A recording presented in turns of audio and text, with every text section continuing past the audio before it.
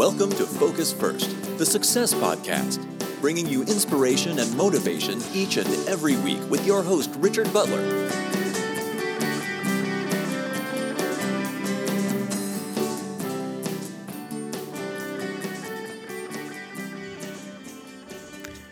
Welcome to today's podcast. Today I wanted to talk about unexpected places to learn leadership skills, because no matter what you do in life, leadership is something that you're going to do, whether it's as a parent, whether it's as a manager in a company, whether it's through voluntary work. If you want to stand out and if you want people to look up to you, really, you need to be a good leader. And when you have these skills, they give you the right mindset to focus on tasks and to take on more tasks and to be able to manage those tasks.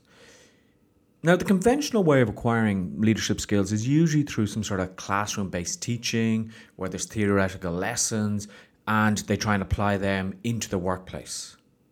But apart from this, one can still learn valuable leadership skills from other, and we might say unconventional places, including from field games, from spiritual healers, from physical activities, and board games. So that's kind of intriguing of how you're actually going to use these alternative, unconventional places. But bear with me and let's talk about this. So I mentioned field games, and the first thing that probably comes to mind is the competition aspect. For a team to win a prize from a game, they have to outdo the other team through competition. The valuable lessons that you can get from this is that one should not relent their struggle when competing with the rest. Competition can come in handy in the business sector, where businesses competing for customers have to put in their best efforts to obtain the highest profits. So the fighting spirit evidenced in games should be replicated, where business owners must show determination in steering their business onto financial prosperity. Now, when we talk about field games as well, there's always good sportsmanship. So when you're looking to get that competitive edge, you should always try and have that competitive edge as a win-win situation rather than a win-lose. So rather than robbing the clients of your colleague, show good leadership by saying to people, okay guys, the team, we work together as a team, and you're going to use this to try and compete against each other, but in the best way possible. One thing I always think about is, because I live 5 minutes from the Barcelona Football Club stadium, and people say, wow, you're so lucky, and I go, meh, I'm not really into football.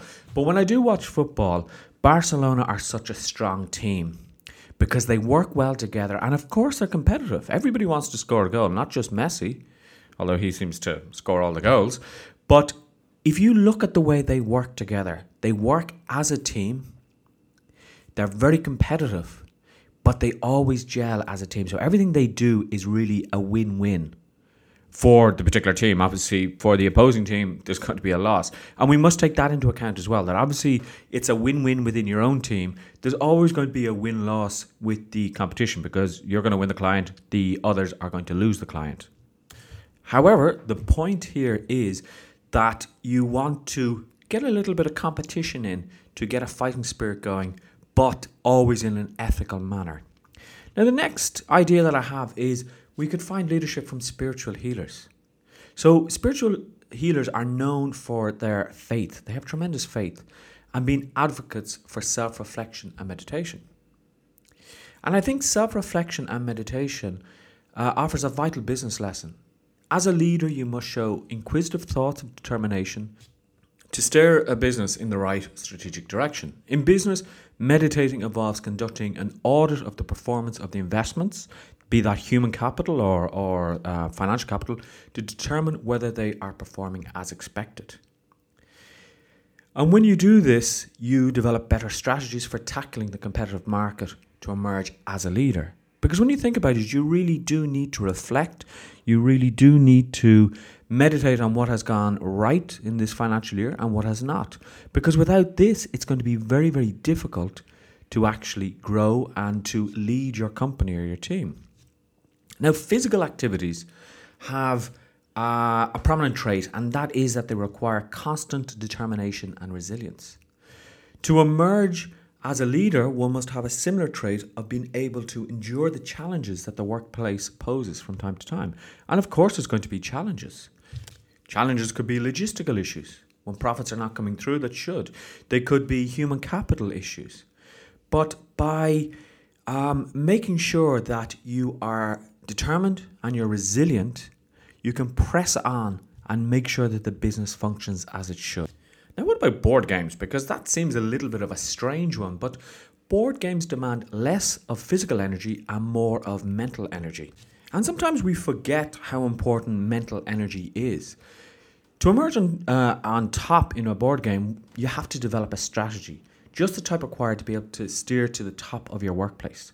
Any worker with a leadership incentive must have a strategy on how to turn things around and achieve a given objective. Now, I remember playing chess when I was younger, and I didn't really have a strategy, so I didn't win all the time. And people were saying to me, well, when you have a strategy in chess, you are thinking 4 or 5 moves ahead. I was thinking with just-in-time mentality. Okay, so what is my next move? If you go into a business like that, the problem is that it's not a long-term strategy, it's a short-term strategy.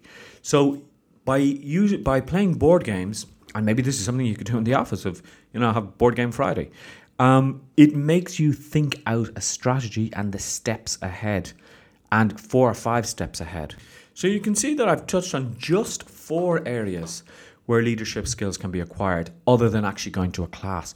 And sometimes sort of acquiring them in the trenches is better than a class, because I hear people talking about classes that they go to, and the problem is they're very theoretical, but maybe the professors haven't used these strategies in a long time, or maybe they're not using them on a constant basis. And games and physical activities can teach you how to get the qualities to be adamant, to be victorious in the workplace. Board games and spiritual healers, on the other hand, teach a worker the value of being intuitive, inquisitive, and being able to come up with leadership strategies. I really hope that has given you some food for thought. And as always, you've been listening to Richard Butler of richardbutlerthesuccesscoach.com. And I look forward to talking to you in the next podcast. Thank you for listening to Focus First, the Success Podcast. For more inspiration and podcast notes, visit richardbutlerthesuccesscoach.com.